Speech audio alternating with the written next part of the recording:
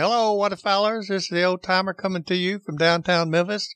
This will be episode 41. It'll be entitled On the Trail of the Red Gods, a toast to Wapanocca Lake.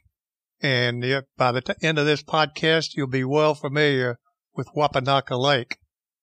But before we do that, I just want to say about 8 days ago, there was a little small cold front that came through. When I mean small, the temperatures got down into the mid-40s for a low and in the mid-60s for the high. But my wife and I were sitting on the balcony. We're on the 12th floor of a condo unit that sits smack dab on the Mississippi River, looking north at the river. And we see it for about 2.5 miles before it makes a big bend to the west. But we were sitting on the balcony, and about 5:30, we always go out there with the binoculars. And I happened to be scanning the skies when I noticed a flock of geese.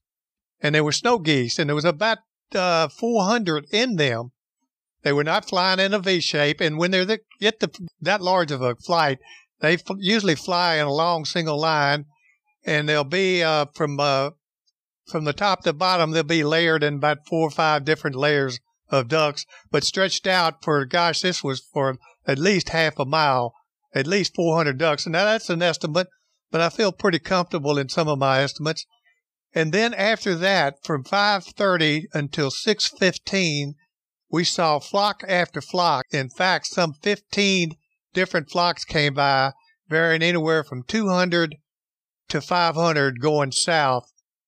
Right at dark, which was about 6 o'clock, 6:15 or so, the last 2 bunches, they circled up and landed in what's called the Dacus Lake, which is across the river from us, and I can see it fairly well. And they were going to spend the night there because apparently it got too dark from them. The other ones that went in front of them, I believe, were going to land on the Mississippi River. And as I told you, the Mississippi River right now is at the lowest stage it's ever been since they started recording levels. So that was unusual. And then about 5 days after that, we were walking in Tom Lee Park, which butts up right in our north end of our place. A flock of about 200 white pelicans came down migrating. And that's not unusual. They're a little bit 2 or 3 weeks late this year coming down, at least for me to see the first flock. And they fly just like sort of like the sandhill cranes do. They tend to circle up, and then they'll circle for a while, and then they'll just head south in a straight line, and they'll fly so far and they'll circle again. But the white pelicans do basically the same thing. So enough of that. So we're going to get into episode 41 it is. And it's On the Trail of the Red Gods, a toast to Wapanocca Lake. Most of the mid-Southerners fought valorously in the war. That's the Civil War. And after its ending, they returned home, then controlled by carpetbaggers here in Memphis especially. It didn't take long for the old graycoats to turn their muzzleloaders on game. They crossed the Mississippi River at Memphis on the steamer John Overton and landed at Mound City, which is in Arkansas.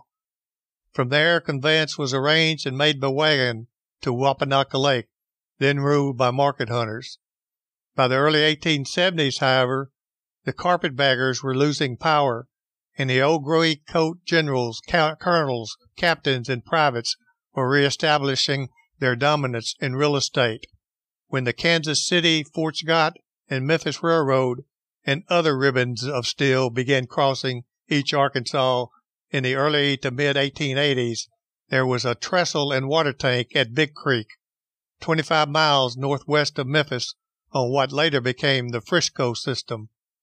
That water tank and cindered platform just beyond was destined to, for years, mark the getting-off place for what was probably the greatest waterfowl concentration area and best hunting site in the United States.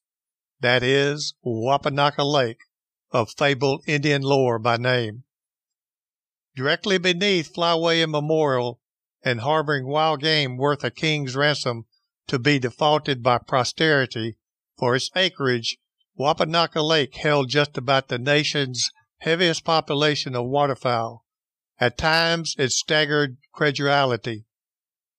Post-Civil War times, however, Wapanocca Lake seems to have been little known sportingly, the late Captain Bill Allen, one of Memphis' greatest elder sportsmen, told of a camp hunt he made shortly after the surrender of the Civil War.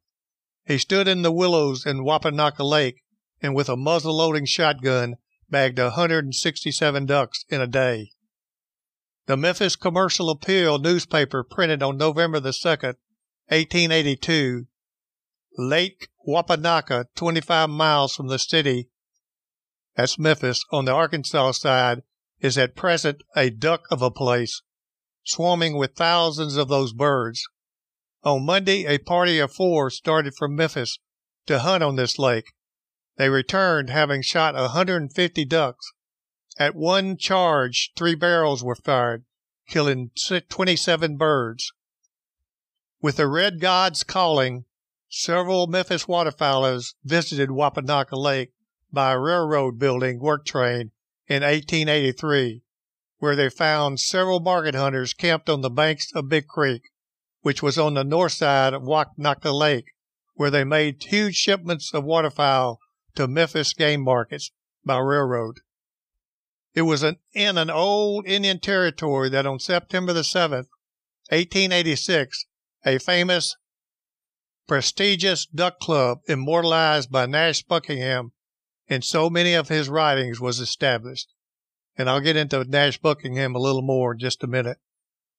Impressed with the game-laden forest and beautiful Wapanocca Lake, the sports negotiated with small landowners in the area and bought 5,500 acres, 600 acres of which was Lake Wapanocca, surrounded by cypress swamplands. The first clubhouse was an abandoned trapper log cabin on the west bank of Big Creek. A Memphis newspaper article described its organization.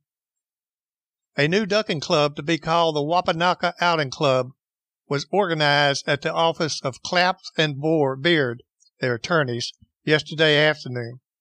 This is a new addition to the other numerous sporting clubs in existence here, and being composed of such excellent members and having excellent sporting goods in near reach, ought to be a big success. It has procured privileges at and on Wapanocca Lake on the Kansas City Railroad, where they anticipate royal sport in ducks or other game this season. When Nash Buckingham, noted outdoor writer and conservationist and hunter, especially of ducks and geese and quail, when he was a lad, his father was a member of the prestigious Wapanocca Outing Club from its beginning. Nash considered it the premier ducking club in the country. Chesapeake of the South, he called it. When Nash first went to the club in 1890 at the age of 10, there was no bridge across the Mississippi River at Memphis. Trains had to be backed down an incline onto a huge transport steamboat, taken across and hooked onto again in the flatlands of Arkansas before heading to San Francisco. At the club, youngsters were kept well at heel and were warned to talk sparingly unless otherwise bidden. Wretched the youth who blabbed of how many snorts Mr. So-and-so took, or how much changed hands in the poker game they peeked at from a sheltered observation post around the chimney corner. The first repeating shotgun Nash Buckingham ever saw was a Spencer, operated by Mr. Bonney, a famous shot from Louisville, Kentucky. Nevertheless, for the most part, members clung to works of art by Parker, Greener, Scott, Smith, and Wesley Richards. They believed in stiff powder loads, plenty of big shot, and devil take the recoil. Sterling shots, they were taintless of porcelain streaks or sweat dodging. This was Wapanocca in their earliest of days, the home of the Delaware Indians from the east who had migrated to the area in the early 19th century amongst the Arkansas Indian tribes and also the western Tennessee, Mississippi Chickasaws. Did you not know of it, talking about Wapanocca Lake? No, of course not.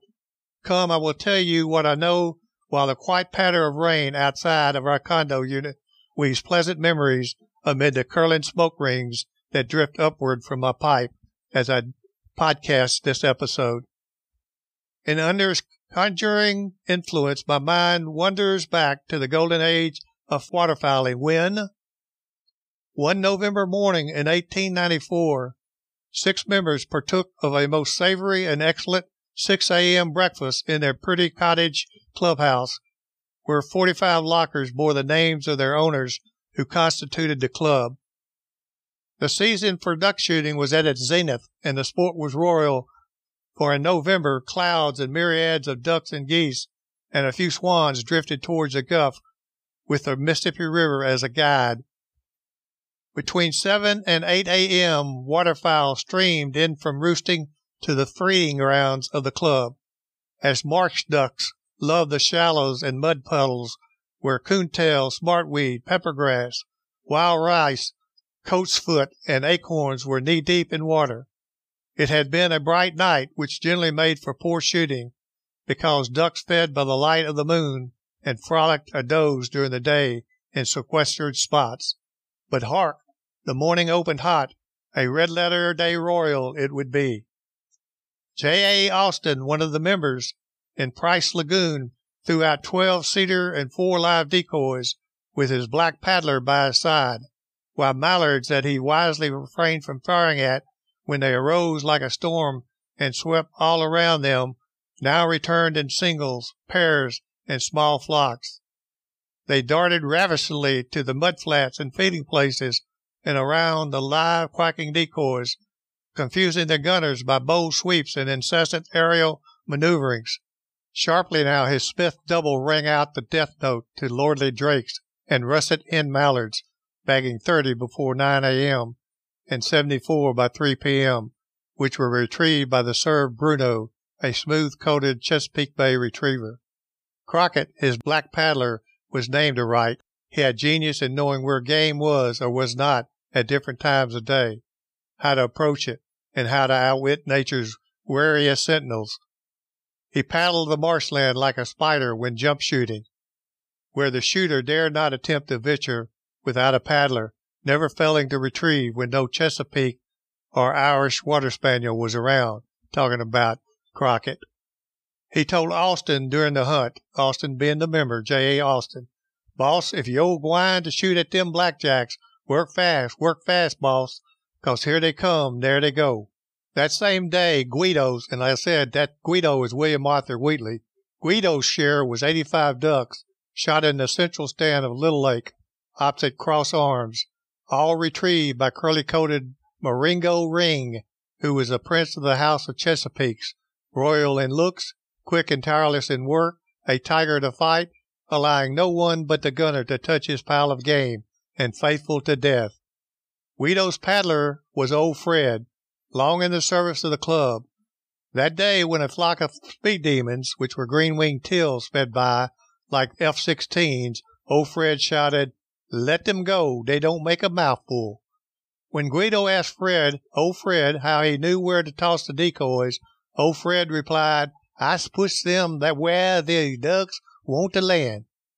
Far from away at the Willows Poles crossing came faintly the report of George Mitchell's, another member, his new gun, and although mallards fairly pelted him, one barrel of his gun proved useless, and the mire and grass cut down his score to 89 ducks and a goose because he had no retriever nor paddler to find them in all the grass and mire.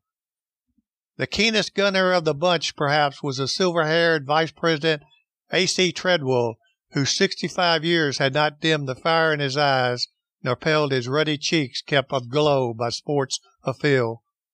He stood at the junction of Cross Arms and Big Lake, and though one of the club's deadliest shots was the ejector hammerless, he was out of the flight line and tied Mitchell's score.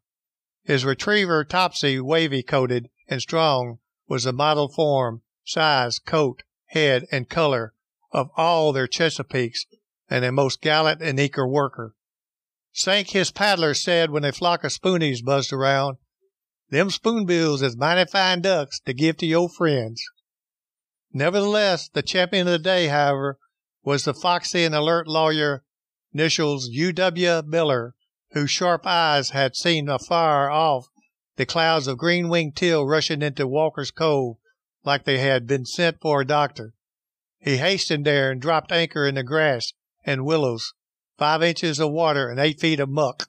Endlessly, each tube of his Parker double spit fire until 110 pump till filled his bateau to the brim. Millers prided himself on never missing, excepting once in a while, as he said. When he did, Osborne, his paddler, was always ready with an excuse, such as, "Yo fettered him," or "that bird was sure a long ways off and flying some," or "these shells they make nowadays ain't what they used to be." When a member was shooting his ducks too frequently with the second barrel after missing with the first, Osborne frequently gave forth with an expression often heard at the trap, "Boss, you ought to use that second barrel first." From Long Pond stand came many twin shocks from the deadly tubes of the tall, genial George Handworker, another member, who counted only what he bagged. His score was 81, all retrieved by his Irish water spaniel, Frank, who dove out of sight for cripples and at command would bring in a decoy at times, if asked. Back at the clubhouse that night, heartfelt congratulations preceded supper. Never were mallards roasted nor teal broiled more daintily by that chief of chef's steak cuisine and champion club keeper and coffee distiller than Uncle Phil Gwynn. From the club's inception in 1886, he served as paddler-in-chief and general all-around, generalissimo of the Duck Club. A few years later, he became caretaker and cook, and knew each member's likes and dislikes. As to food, Uncle Phil had learned his cooking art from the Frenchman John Gaston, who owned a famous French restaurant in Memphis. No one was more demanding of his food than a Southern gentleman, and no club could exist very long without the service of an excellent cook, well versed in the Southern style of cooking. He or she must be the master of the crocks, pots, stew pans, and cook stove, probably the two most famous in the culinary domain in the Southland were Uncle Phil at Wapanocca and Queen Victoria Bounds at Beaver Dam Ducking Club near Tunica, Mississippi. During the off-season, members often gathered for lunch at Doug Stafford's famous Mermaid Tavern on Cotton Row in Memphis. Here they plowed through plates of Chef Mingo's barbecued spare ribs, mashed turnips, pot licking and greens, corn sticks, wedges of molasses marinade pie, and cups of Louisiana coffee. If a shortage of paddlers occurred, Uncle Phil undertook his old occupation, going out on the lake serving as paddler for some lucky sport. He owned a heavy old 10-gauge double-barrel Wesley Richards Magnum and was considered a keen shot and a natural-born hunter and excellent trainer of water dogs, especially Chesapeakes and Irish water spaniels. The menu at Wapanocca, as got up by Uncle Phil, was wholly original and always caused much merriment. Dinner at the club might start with the passing around of empty brass cartridge shells on which were written the different courses. For instance, when the sports sat down at the table, a shell was handed to them on which was written coffee or tea. Of course, they all coffeed or tea'd.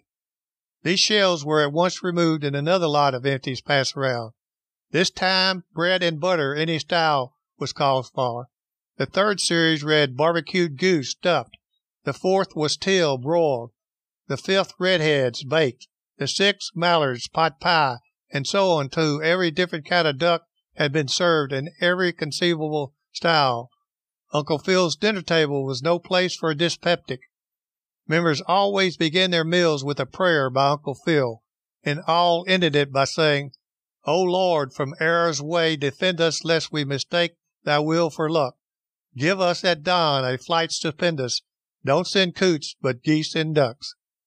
The table was then cleared and a large goblet of sparkling water. Now be it remembered that nothing stronger was ever imbibed at the clubhouse. You remember that now. As they told others with tongue in cheek, it was placed before each sport, that's sparkling water, okay, followed by a large number 8 shotgun shell, in which was inserted a fine Havana cigar. This was a cue for the sports to retire around the glowing log fireplace of the clubhouse. Here they toasted Uncle Phil with "Long May You Live" at our Indian lake that we call Wapanocca. Then each sport with jest and wit and hearty friendliness and fraternity nobly congratulated the ones who had beaten him, with many a toast and never a boast, brothers all. This was also one of the happiest times in an old-timer's life, when gathered around the fireplace, in came the toddies, and not sparkling water in this case, and cigars and pipes, the latter being veteran partners of 100 experiences, the fragrant tobacco furnishing a sort of halo of dreams which Rip Van Winkle might enjoy. What fun, delightful memories came spontaneously up. How the happy days were lived over again. The best shots taken, not once but 100 times. The lucky shots made so often the future misses seemed impossible. No better time than this for the achievements and joys of the past. On this particular night, in the amicable and soothing company of those proved friends of his favorite pastime, Guido went first. He said, "We can all remember from our childhood the popular poem of the old oaken bucket, in which the poet sung, 'How dear to my heart are the scenes of my childhood.' So at this time, in responding to those magic words that are my subject, allow me to say that if that poet had ever felt the thrill of the communion with nature that comes to every true sportsman afield and afloat, instead of singing the old oaken bucket, he would have sung of the sport of his childhood, and then we should have embalmed in song the love of nature's enthusiast for the true companion of his hours of leisure, the gun. May I express it as the wish of every sportsman that the poet will yet choose this live subject, talking about the gun, and then what joy it will give us to sing their choice meters of our early love for that old family relic, the old gun. In your speaker's case, it was an old flintlock muzzleloader that had been changed to use percussion caps. It had been carried by my mother's grandfather at the siege of Louisburg in 1758 during the 7-Year War, or it was also known as the French and Indian War, when the colonists captured that stronghold of France in the New World. It was known as a Queen Anne armed musket, and with it I used to frighten the chipmunks, squirrels, crows, and woodchucks on my father's hillside farm in central New York, and to produce lameness in the region of my right shoulder. But despite all its blemishes, that old gun held such a warm place in my youthful affection that the improved guns of my maturer years have never caused me to forget it. And to make a confession, I do not believe that my first deer, a 10-point buck, gave me half as much pride and self-satisfaction as did the death of the first chipmunk brought to bear with the old musket. The guns of our childhood, of which we have clear, distinct, and sometimes tender recollections, were from many makers and principally were double barrels, although a few shot a single tube. And oh, how we all lovingly remember those halcyon days when we played hooky from school to spend a day afield, even though we knew we would get a paddling on our backside administered by our parents and the schoolmaster. But even such misapplied use of the paddle did not cause a final separation and absolute divorce between the gun and us, when with gun on our shoulders and ammunition in our vests, we strolled along meadowlands in search of small game, or perched on the remains of old trees that had fallen into a lake and shot waterfowl, far more satisfactory than we ever shot in our maturer years. The joy of those early days with gun will ever linger as the brightest on memory's pages, and ought to be embalmed in holiness, because we were then too young to know anything about that satire on the sportsman, invented by some villain incarnate who said, "All hunters and fishermen will lie." At that period of our lives we knew nothing of the license granted to hunting stories, and innocently tried to tell the truth about our exploits on land and water. What sportsman present but cherishes the memories of the time he felt the thrill that came with the downing of his first quail or duck, causing every nerve ending to tingle with emotion, and how eagerly you did retrieve it? Do you not remember how you felt when, through your lack of skill, the hunted gained its freedom? Oh, the disappointment, and how you blamed yourself alone. All laid the fault on the wind or anything else if you had a companion along. and when you afterwards related the incident, what person present will make an affidavit that you gave your friend a veritable account of the transaction and did not tell a hunting story? How pleasant the recollection of the picture hung on memory's wall of the time when we approached our first big game on a still hunt. How spectacular the leaves of the forest were on that most beautiful day of early fall. How the gold of the hickory, birch, and beech harmonized with the red and purple of the maple and oak, and the dark green of the pine, spruce, and hemlock. What a joy it was to breathe the crisp morning air. How the pulse throbbed and the heart thumped as we carefully crept up the hillside to deal death with the rifle to the deer in the vale. And how, when out of breath, we reached the crest of the hill and tried to sight our rifle, we had buck fever in such an intense form that we could not have hit a mountain. Such are the pleasant pictures that furnish the brightest pages of a true sportsman's memory, and each one of you will agree with me that it is not the capture of game that gives the zest and charm of the ramble of field, but the pleasure of the communion with nature that such occasions afford, and the joyous recollections that linger around such trips in after years. Let me express the wish that every lover of the gun may have just joyous use of them, that as your head grows more snow-like and your footsteps fewer and halting, you may look back on a life enlivened by the joy of waterfowling. And as you doze away your few short years, may your dreams be happy ones of ranging the fields and woods of dreamland, and may you paddle across Wapanocca Lake, accompanied by the most joyous companion of the shotgun. Now that was a long speech by Guido at Wapanocca Outing Club to the club members. And Nash Buckingham, I'll get to him more throughout this podcast, but he was a famous outdoor rider, hunter, fisherman, field trial judge, quail hunter, and an avid conservationist. He was the one that actually taught Nash Buckingham when Nash was a young kid not only how to hunt, and Miles's daddy was a big hunter. Miles taught his own son how to hunt. But Guido really jumped in and taught Nash how to do the fine art of duck hunting. And he was also the one that taught Nash how to write all of his famous stories in his books and outdoors articles. So continue on. Next to speak at the clubhouse that night after Guido was George Handworker. And he was a famous waterfowler there at the club, Memphian, who observed of late, he's talking now, that quite a few of you have fallen into the fad of using the expression quite a few.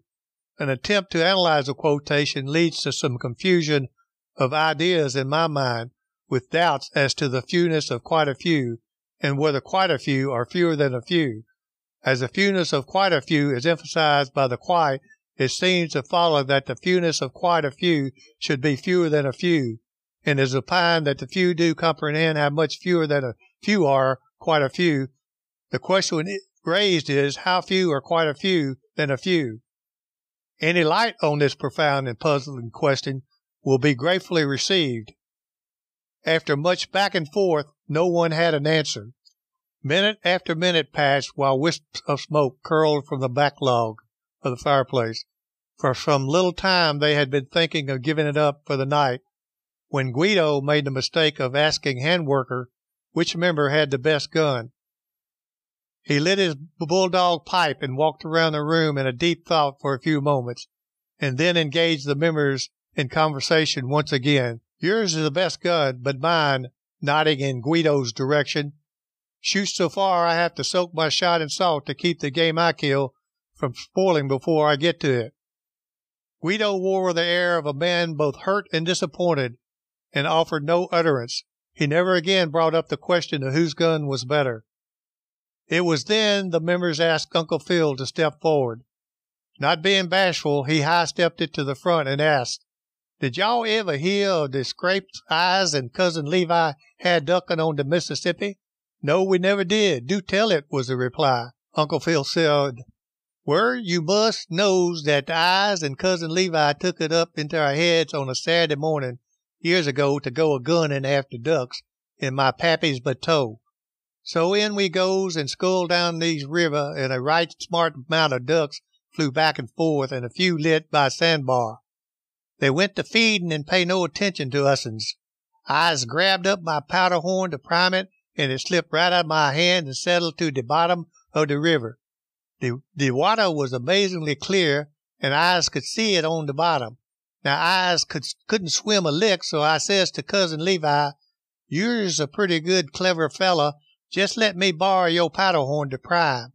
And does yourn know the stingy critter wouldn't?" "Well," says I, "you's a pretty good diver, and if you'll dive and get it, I'll give it to you." I thought it'd leave his powder horn behind, but he didn't. Instead, he stuck it in his his'n pocket, and down he went, and there he stayed.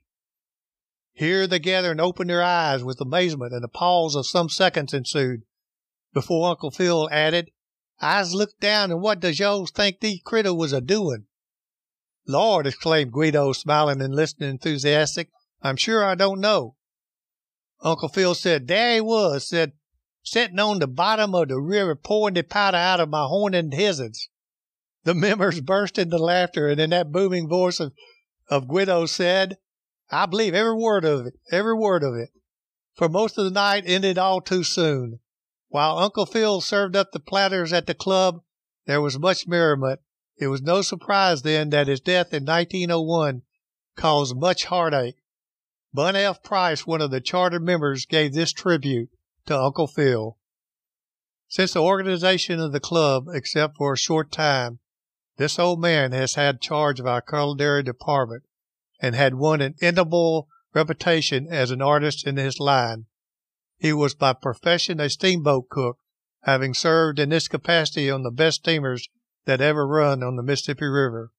By nature, he was a thorough sportsman and an ardent admirer of all gentlemen who loved a dog and gun. By birth, he was a slave, and as such entered the Confederate Army as a servant to his younger master. By education, he was a Democrat, and cast his destiny with that party after the close of the war, and be it said to his credit, he never deserted him. By religion, he was a Methodist, and the little cabin situated on the bank of Big Creek in the bottom near the clubhouse is where his faith shone out in all its simplicity as he taught the little children of the neighborhood at his Sunday school. At Christmas time, he always had for them a Christmas tree, well laden with presents, bought by voluntary contributions solicited by him from us. Uncle Phil was a character. His education kept him in close touch with his many white friends, and he was constantly on the alert to see what he could do or say for their comfort, and his great delight was in their pleasure. By his genial disposition, ready wit, and unswerving honesty, he won a warm place in the affection of not only the members of the Wapanocca Outing Club, but also all the sportsmen of Memphis, together with visiting sportsmen of many other cities. No man has died for many years past who was more honored or respected than Uncle Phil, and the sportsmen of this city will never look upon his likes again. This eulogy reflects just how deeply the sports revered him. Their bondage was sincere and went to the core of their soul. A loss was felt for years when one of their paddlers or cooks left their life for the heavenly world, but more so when Uncle Phil passed. Nash Buckingham was still rather young when Uncle Phil died. 21 years later, he captured the moment for Phil and Stream magazine, hacked out on a typewriter, in a story entitled Thou and Thy Gun Bearer. In it, he wrote most eloquently about Uncle Phil's last night. Guido, Nash, and Miles, who was Nash's father, were at the club when he began slipping fast. Word came quickly, and here are the words written by Nash that have been reprinted countless times. How well I remember his last night, for I was over there with Daddy and Mr. Arthur, that's Guido, and several other members who cherished the old slave. For hadn't they been together when storms beat upon them, when suns rose over the stubble of the Northlands and set for them in the dark undergrowth of southern canebrakes? Hadn't they known together all the joys of the chase and found therein for one another only boon, comradeship, and respect? We sat around the yawning fireplace that bitter cold night, each one for the most part busy with thoughts of sadness for the quaint old soul no nearer the brink. At length Mr. Arthur and Daddy, unable to stand it longer, slipped quietly away and went across the pasture lot to Uncle Phil's cabin, and I, unnoticed, trudged along behind them. I wanted to see Uncle Phil, too. A dim light burned in the room where the old man lay, and as in most homes when the final hour impedes, a group of friends and relatives and kindred offsprings had gathered, standing and sitting about in various postures of dejected waiting. We tiptoed to the bedside and stood looking down at the pathetic figure, lying there so frail and still. Child that I was, his likeness in the fullness of manhood came sweeping across the years. I saw him tall and vigorous, scarcely bending under the weight of a deer, or outlined a black statue as he stood to pole the duck-boat into the very teeth of a wintry gale. I saw him again as he peeked and pried into the pots and pans and cast his shadow upon the kitchen curtains. Mr. Arthur bent down and spoke very gently. "Uncle Phil, this is Mr. Arthur. How do you feel? Do you know me?" The drooping eyelids fluttered, and for a moment the old man's eyes searched Mr. Arthur's face without understanding, and then just the drift of a smile repaid the understanding that his treasured friend had come to him in this hour. And then Uncle Phil whispered, "The mud is deep, suh. I's holding on to willows, but I'm sinking fast." Mr. Arthur placed his hand upon Uncle Phil's, and I believe that as the white hand clasped the black one, there passed between those two old friends a message that they alone understood, and perhaps from that hour looked forward to. Silently, Daddy and I stepped forward and petted Uncle Phil's hand, and each time the eyelids fluttered feebly. He had seen us and understood, I know. Then we went quietly again out into the night.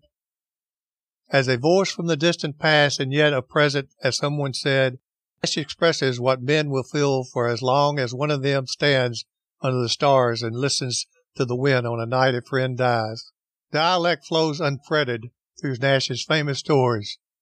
Many would say that his words were condescending at best, racist at worst, but viewed in the perspective of times, it reflects a loving bond of mutual friendship, respect, and esteem that existed between the club members, Nash, and the paddlers. In truth, his extensive use of dialect gives reality to his work. As one paddler said, "Mr. Nash, all through these many years I have known you, I can truthfully say you always would try to do something to put sunshine and happiness in someone's life. You would give up your gun, dogs, boots, shells, waiters, boat, even your guide. I pray God's richest blessing upon you and your family always." Just think of long ago days on duck stands and goose pits on sandbars and through cornfields quail hunting. If anyone has ever written better than about the halcyon days of waterfowling and quail shooting than Nash Buckingham, I would like to know his name. Here on these fabled shooting grounds of Wapanocca Lake, the paddlers were immortalized as much as its members. Henry Douglas, Kenny, Aaron Jones, Mose Holmes, Osborne Neely, Sank Davis, Old Fred, which I mentioned, his last name was Valentine, so Old Fred Valentine, Buster, Son, Bunnet, Sam Cook, Columbus, and others. Moreover, here rest the remains of its paddlers. The cemetery is situated on an Indian mound, where once was located nearby a Methodist log church that Uncle Phil officiated over. Today, the Indian mound is badly reduced in size and overgrown with trees, vines, and grass. Sunken grave sites are located here, but only one faded marker tells the name of its inhabitants, Crockett Winesberry, a paddler and a favorite of Nash Buckingham. Somewhere among the overgrown trees and vines rests Uncle Phil.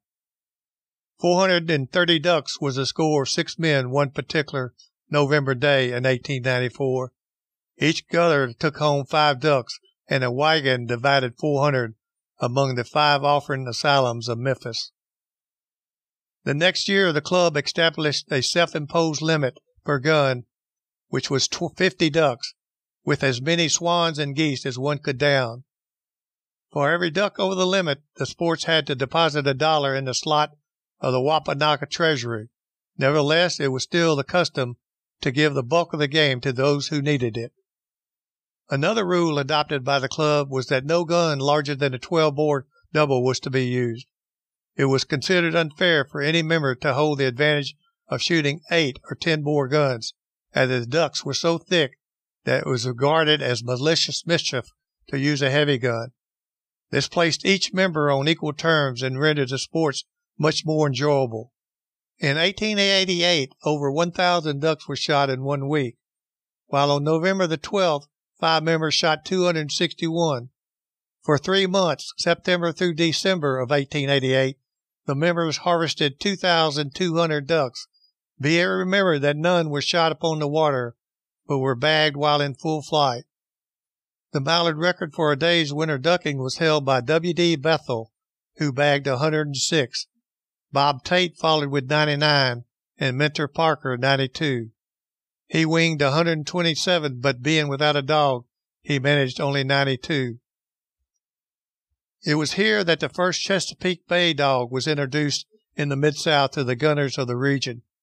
In November 1887, Guido received by express a Chesapeake from the kennels of Ed Lynch of Magnolia, Maryland, and Ed was a famous Chesapeake breeder and trainer of Chesapeake Bays. It cost $150. As I said, Lynch was caretaker of the Carroll Island Gun Club located on Chesapeake Bay. He bred and preserved the purity of the Chesapeake Bay dog up to the highest standards, and always had on hand 10 or 12 purebred Chesapeakes. Probably no other sportsman devoted more time to their introduction into the Mid-South than Guido. Uncle Phil Gwynn ably trained Guido's Chesapeake as he did for other members. In 1896, Nash with 19 other gunners killed a limit each of 50 birds before noon, with many geese added and his one thrown in. By this time the rules had been changed so that pumps could be used. Nash shot an 1893 model Winchester pump action repeating shotgun, 32-inch, full choked, offered as a school prize between Nash and his brother by Irby Bennett, who was then district manager of the Winchester Repeating Arms Company of New Haven, Connecticut.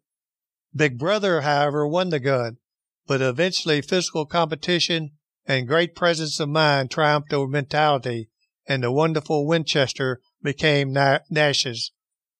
Its barrel was swayed back, so Nash had an old German gunsmith lay a solid steel rib down his tube, undoubtedly the first ribbed Winchester shotgun in existence. Nash also whittled off its half-pistol grip with his pocket knife. He was experimenting and pioneering even then. For many years and many a year, the old Winchester went on and on along the trails of the Red Gods. It knew the sunrises and sunsets of Wapanocca and Beaver Dam down in Mississippi, a comrade in arms whose iron fibers proved stronger than the sterling pal who loved it, and the game they played so well together. One of Nash's favorite recollections happened on Washington's birthday, 1901, when a famous old lawyer of Memphis and he hunted with Aaron, the black paddler, serving as their paddler. Using live decoys, his father's 12-gauge Greener Magnum and Winchester leader shells, with pintails literally covering them up, they had their limit of 50 springtails each in 2 hours, gunning from Trexler's stand at Wapanocca Outing Club. And the Red God smiled. Nash came into the outdoor world in 1890 when he was 10. He came into the world in the 1890 period of unlimited game, when sportsmen thought ducks, geese, and quail were provided in limited abundance by nature. He began hunting when he was 8 after receiving a Christmas shotgun. When he was 10 years old, as I said, 1890, on a Saturday in November, he took his first duck hunt at the Long Point Blind at Wapanocca Lake with a 16-gauge double-hammered Parker and downed his first duck, a greenhead. He remarked, "As far as my boyish eyes could reach, the great lake was pimpled with rafts of swans, geese, and ducks. That day my ears first knew the haunting cadence of wildfowl hubbub." He vowed afterwards to study so hard that I'll never have to return to school on Saturdays for demerit. That same year he took his first sole duck hunt with paddler son Bono, shooting his beloved Bone Hill hammer double gun by sundown. About shot out of ammunition, he had boated a club limit of 50 mallards, sprigs, gadwalls, and widgeons. In 1921, Western Cartridge Company's president John Olin sent Nash his personal Burt Becker overboard Askin Swilly Fox 12 gauge to field test the company's experimental newfangled slow-burning powder purported to significantly enhance performance. As Nash would later state, I was the load tester.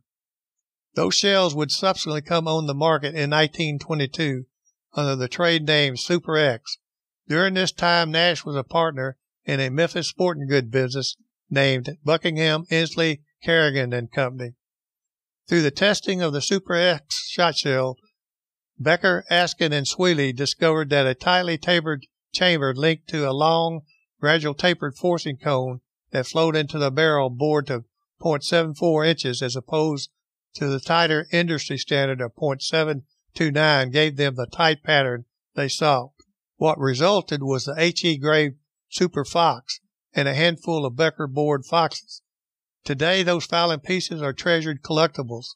He was so impressed with the H.E. Gray Super Fox, he abandoned his 34-inch Parker and got his own Super Fox waterfowl gun in January 1923, bored by Burt Becker specifically for Super X shot shells. John Olin got one of the first Super Foxes on December the 23rd, 1922. The new Super Fox was collaboration between Captain Charles Askin Sr., the best-known gun writer in the country at the time, E.M. Swilly, an attorney from Twin Falls, Idaho, whose avocation was finding ways to improve the ballistic of a shotgun, and Burt Becker, the latter being a superb Philadelphia gunsmith and unquestionably the finest gun bore that ever lived. It was on the morning of January the 31st, 1923, last day of the federal shooting season, when Nash and Aaron, the black paddler, went to Tate's Pocket in Dan Kidney's boat. Shooting at waterfowl for the first time at Wapanocca with the big test gun, the H.E. grade Super Fox and experimental number 4 Super X shot shells, in a little more than an hour, he recorded his 25th Drake, which was limited at that time. This Super Fox served as Nash waterfowling gun for years. He liked it so much he commissioned Becker in 1927 to build a big one for him just like it, H.E. grade, that weighed 9.5 pounds and had 32-inch full barrel overboard to deliver a 98% pattern of 3-inch loads of number 4 shot at 40 yards. It had a straight hand stock, a rubber recoil pad, and at Buckingham's order, no safety. Interesting to know that Colonel Harold Sheldon, himself a great outdoor author, named this gun Bo Whoop. Hunting with Nash at the Section 16 Duck Club near Clarendon, Arkansas, Sheldon noted, Nash had blinded up in a dense thicket of willows some 150 yards from my stand. A pair of mallards traveling high and in a hurry went over Nash. Both collapsed, and after a moment of complete silence, the double boom of the big gun came rolling roundly over the marshes. It sounded exactly like 2 solo notes from the bass horn in a symphony orchestra, and I mentioned it to Nash when we got back to the lodge. Bo whoop, bo whoop, that's how it sounded. And thus a shotgun was birthed that would become legendary. For 20 years, Buckingham and his beloved Bo Whoop were virtually inseparable. The gun appeared in many of his stories and thus became familiar to his vast readership.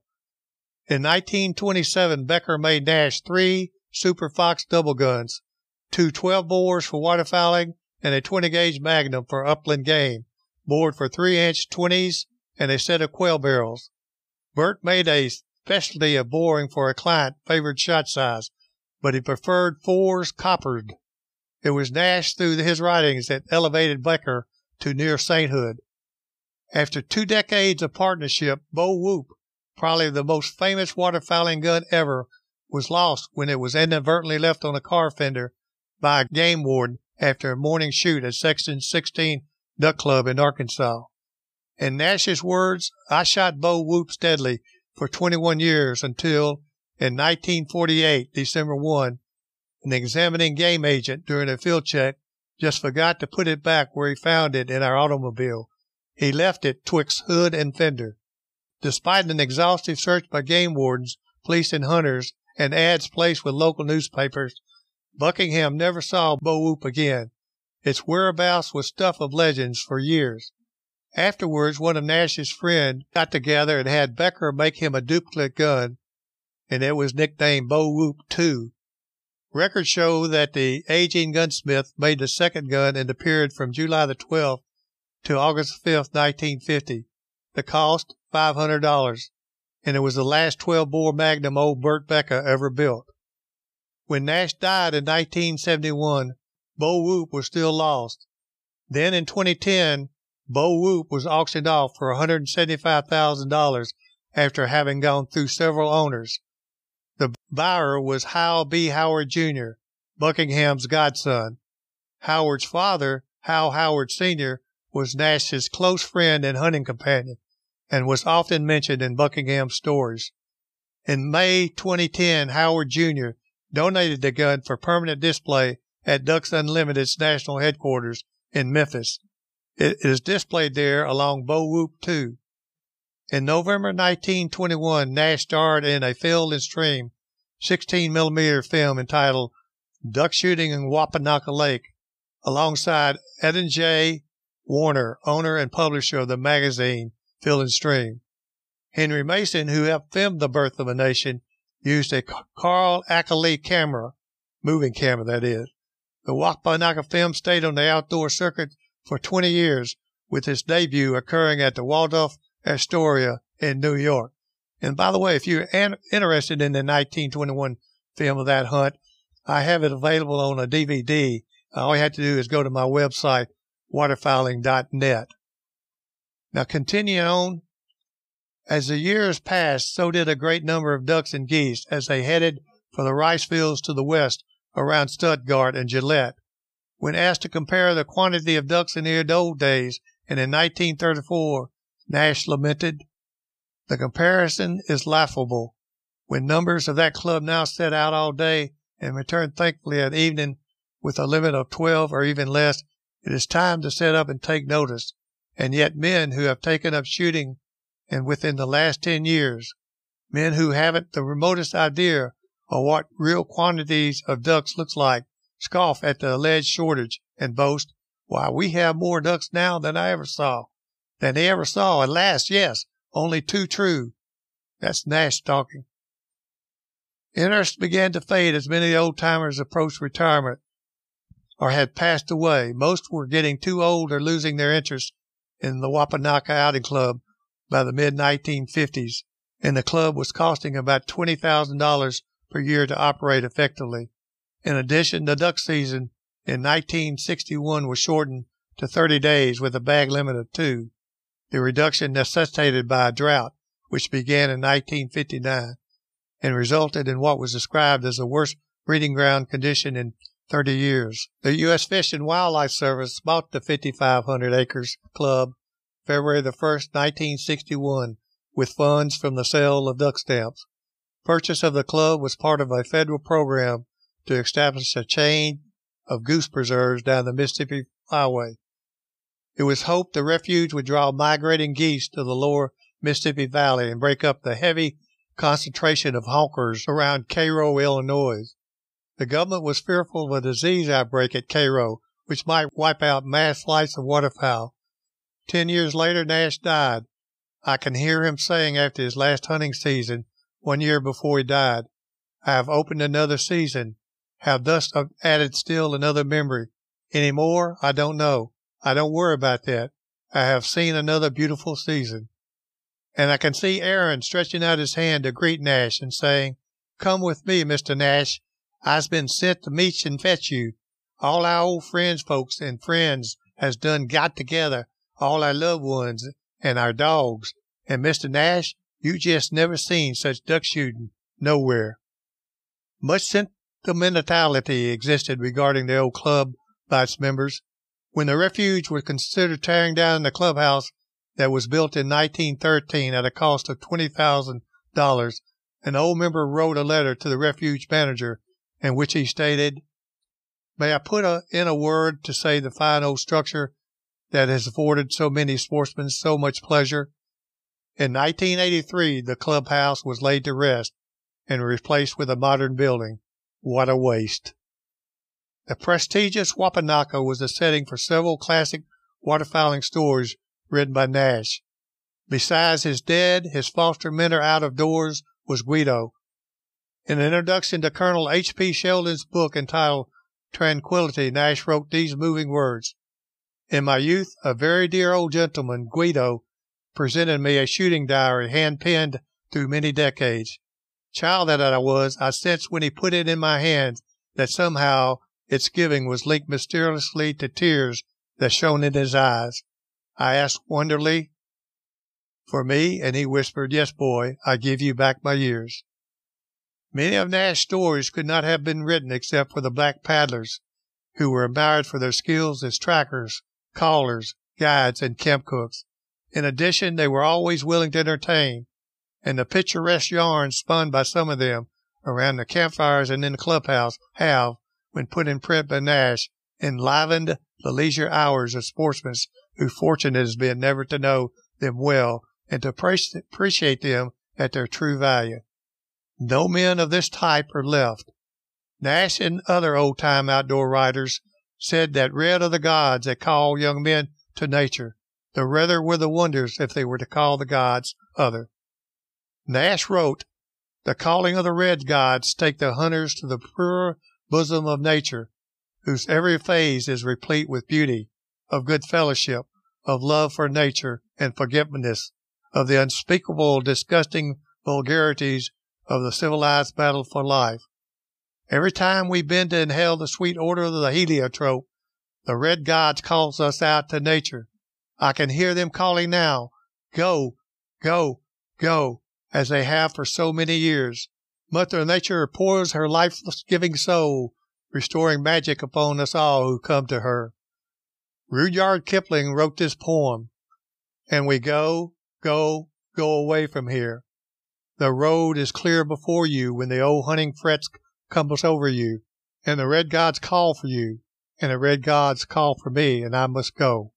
We must go, go, go. All the red gods may be silent so long that you will forget them, yet there will come a day when they will call to let you know that no matter what binds you, whether strong arms or ropes of gold, you have to go, and you will hear nothing else. Then, as you would keep your happiness, get up and follow. Follow to the hunting lands of proven desire and known delight.